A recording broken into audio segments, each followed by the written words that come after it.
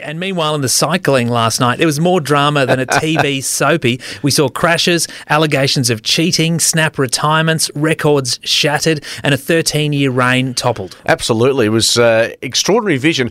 And I know we're going back with the handlebar incident. Don't get your handlebars 3D printed. I think that's the moral of that story. Well, that equipment now has been recalled, to my knowledge, so there's obviously some issues on that front. But, of course, that was just one of the issues that took place. I was watching the TV yesterday and watching the Olympics, and we saw Britain and Denmark going at it. There was a bizarre crash between Frederik Madsen and Charlie Tanfield. Now, as I was watching this, the Danish rider had his head down. Of course, you have to finish with 3 cyclists to deem that you've completed the race. He had his head down, charging down the bottom of the velodrome, and he just didn't see the GB opponent rider in front of him. He just clipped him. They both went down. There was a lot of consternation and a lot of cursing and towel throwing by all concerned. And at the end of the day, you'd have to think, in my mind, that the Danes were certainly in the wrong on that occasion. Yeah, and it's not just that particular incident. Great Britain and other teams have accused the Denmark team of cheating after there was shin tape noticed on some of the riders and undervests, and a lot of countries believe they might be illegal. Yeah, that's an interesting one, isn't it? Look, to my knowledge, what I heard is that one of the athletes was allowed to have that shin guard or the taping that is used, but the fact that all riders put them on, or certainly more than one, may fall outside the legalities at Olympic level. So, there's the equipment of the cyclists has been quite extraordinary. We talked about Alex Porter and what he went through with the handlebars or the handles. There's an investigation taking place left, right and centre in cycling. It's been fascinating to watch. And if you've ever been to the cycling to Ben at Olympic Games, on TV, it looks, they're moving. You go inside and sit down and watch them in the stands. It is just a blur of just speed and the courage and the ability of these cyclist men and women to stay upright most of the time is quite extraordinary. Yeah, and I think you take it for granted just how fast,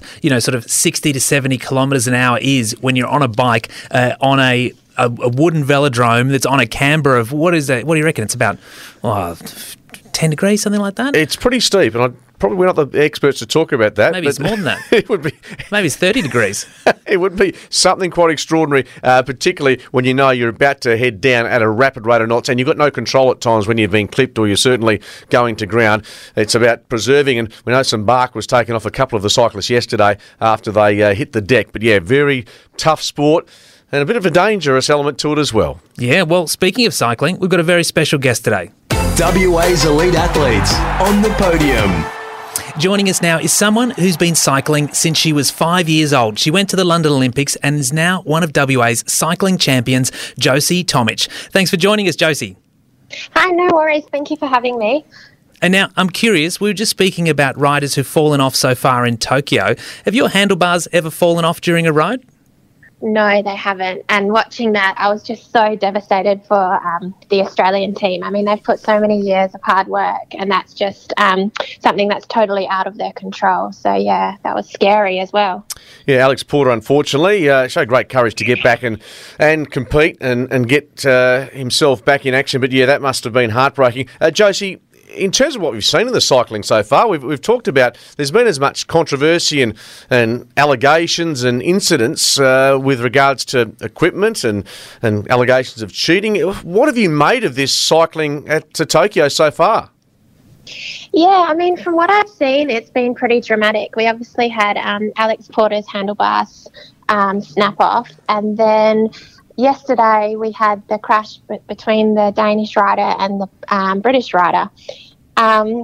And then obviously there's been the debate about the Danes having the strip of tape down the front of their legs and how that affected the aerodynamics and everything. So it's been really interesting, very dramatic, and I don't really know what to make of it, to be honest. It's I feel really bad for the Australian males who that would have really hurt Alex Porter, and it would have really kind of affected their ride. So it would have been interesting to see what they would have done without that happening.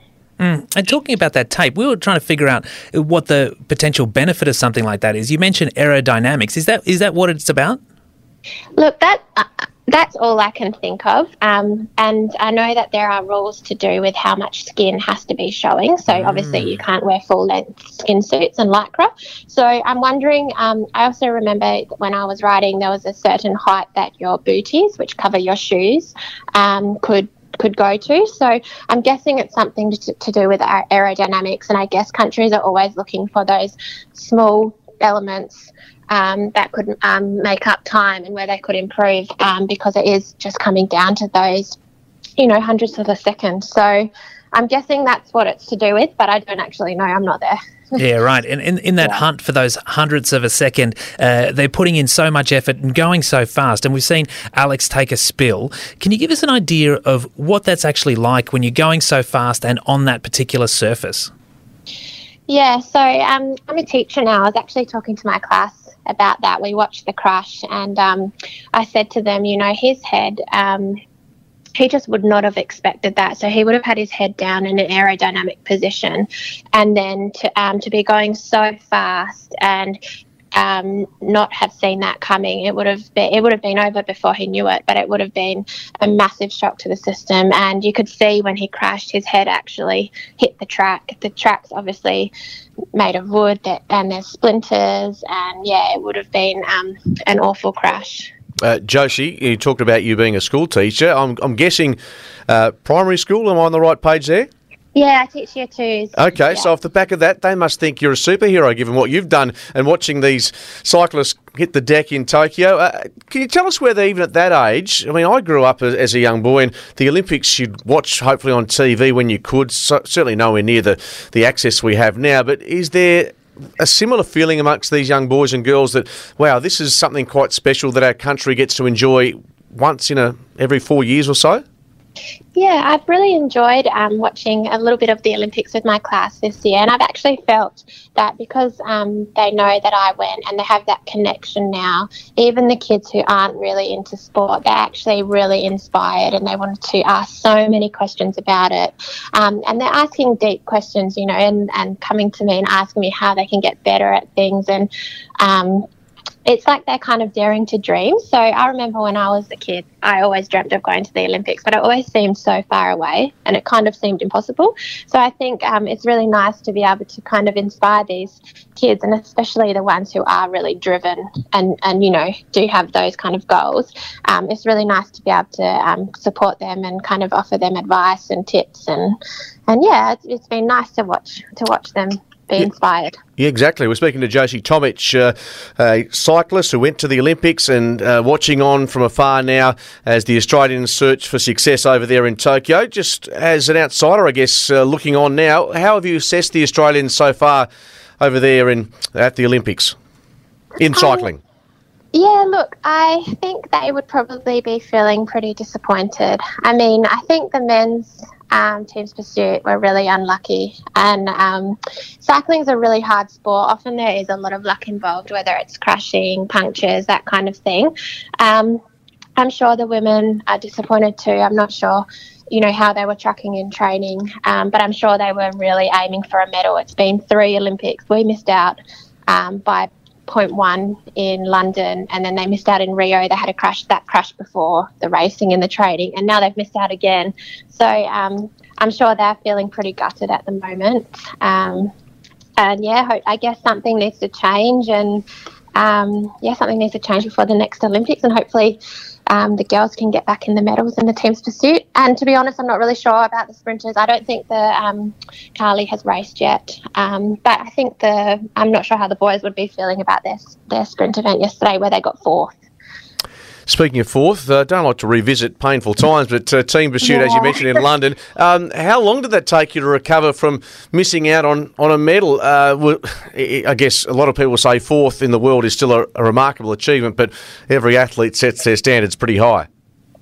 Yeah, it was pretty devastating at the time. I remember I knew I was going to retire from cycling after those Olympics. So I think that I was really devastated for my coach. I really wanted I wanted to finish off with a medal from him. We had a really close relationship. and devastated for my family who'd been there all along the way and the other girls in the team. But then I guess once I retired, I kind of saw sport and cycling as a small part of my life. And now when I look back, I'm really proud on the success I had, but I'm also, really proud of, how it's helped me move on in my life, and it's taught me lots of lessons that I've learnt from, and I think I'm a better person because of all of it. And whether I had a medal or not wouldn't really change that. Here. And so how do you think, given how tough it was in those couple of days after that result in London, to think about these athletes now in Tokyo who maybe haven't been successful or as successful as they've wanted to, now, instead of being able to hang around for the closing ceremony, they've got to jump on a plane, come back to Australia, 14 days with their thoughts in hotel quarantine? Yeah, that's really tough. I mean, I think for the cycling team, a lot of them will still have races. So hopefully they can turn the results from yesterday around and maybe come home with something still. So, but for the other athletes in other sports who have come home disappointed and empty-handed and then kind of have to be locked away in quarantine without that support from their family and friends, I can imagine it would be tough, but I'm sure and I'm really hoping that their sports have thought about that and have got support systems in place ready to help those people who, their mental health does need to be protected and looked after. So I'm sure something has been put in place, and I really hope that's the case. Absolutely, and let's hope they get home a little more uneventfully than, say, our Ollie Roos and maybe some of our rugby sevens who have copped a bit of heat over their with behaviour on a flight back from Japan. But that's what can happen at the end of an Olympic campaign. Of course, Australia v New Zealand for bronze tonight in the men's team pursuit. Now, Josie, just quickly, cycling, how did you get into it?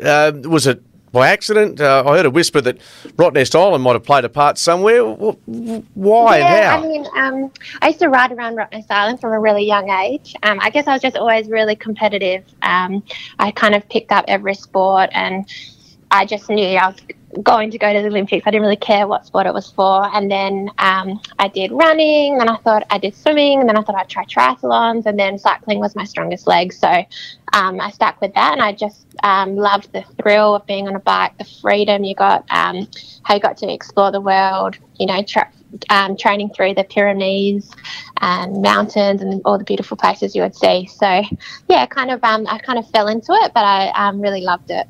And you were there in an era with Victoria Pendleton, Anna Meares. What was that period of the sport like, and how does it compare to where we're at now?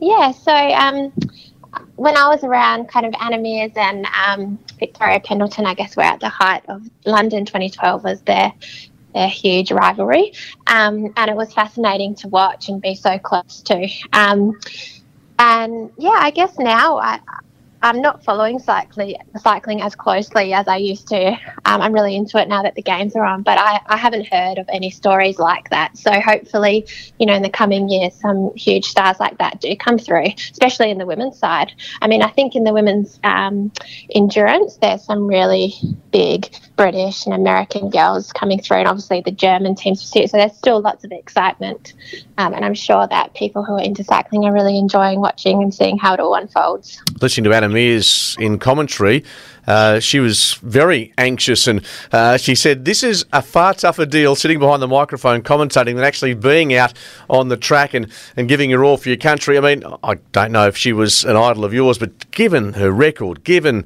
the setbacks and injuries she had, she is just an icon of the sport. I'm sure you feel the same way, being someone who's achieved at the highest level. Yeah, Anna's amazing, and I think, for children, if they need someone to look up to, they should just follow her story and see what she's come back from. She had so many things that she had to overcome, and she just kept performing to such a high level. So, yeah, it's really quite amazing. But that is an interesting comment that she felt more nervous watching. I guess she probably knew when she was racing she was in control of her own destiny and the results, whereas, yeah, I guess from the sideline, all you can do is kind of cheer. Yeah. And what about you, Josie? Do you still get on the pushy? I do very casually. I've got a daughter now. She's almost 7, so I've started getting her on the bike a little bit. She's up to doing 20k rides, so Wow. she's loving it.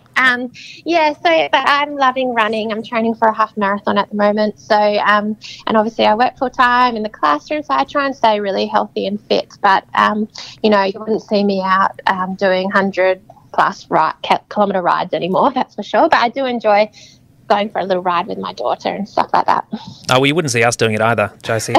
Yeah, I just don't think it's that enjoyable. Now, one young man, we talk about adversity and what Anna Mears went through and what she was able to achieve. I mean, someone like Matthew Glaetzer, coming back from cancer, diagnosed with thyroid cancer in 2019, missed the World Championships last year, torn calf. Unfortunately lost his coach, the great Gary West, from motor neuron disease in 2017. All this stuff is extraordinary. I'm not sure if you've got any idea about the background with Matthew, but to then go on and compete at this level, it's almost beyond words what he's been through. Yeah, it is amazing. I don't really know Matthew well, obviously, since I went to London with him and that was it. But it's absolutely amazing and inspiring what he's managed to overcome, and hopefully, fingers crossed, he can be rewarded, with a nice shiny medal at these games. But if not, I'm sure he would still feel very proud that he's there and that he's managed to overcome all of those things. And I guess that's the thing about the Olympics, is a lot of the time we don't know the story behind each athlete and what they've had to overcome to get there. You kind of just see that race, but you don't really know about all the layers and all the things they've overcome to just be there on the start line. Yeah, and it's great when those backstories come out, especially for the kids watching along, kids like the ones in your classroom, Josie. So we have to say a massive thank you to you, London Olympian and one of WA's cycling champions, Josie Tomich. Thanks for being on Let's Go Tokyo. No worries. Thank you for having me.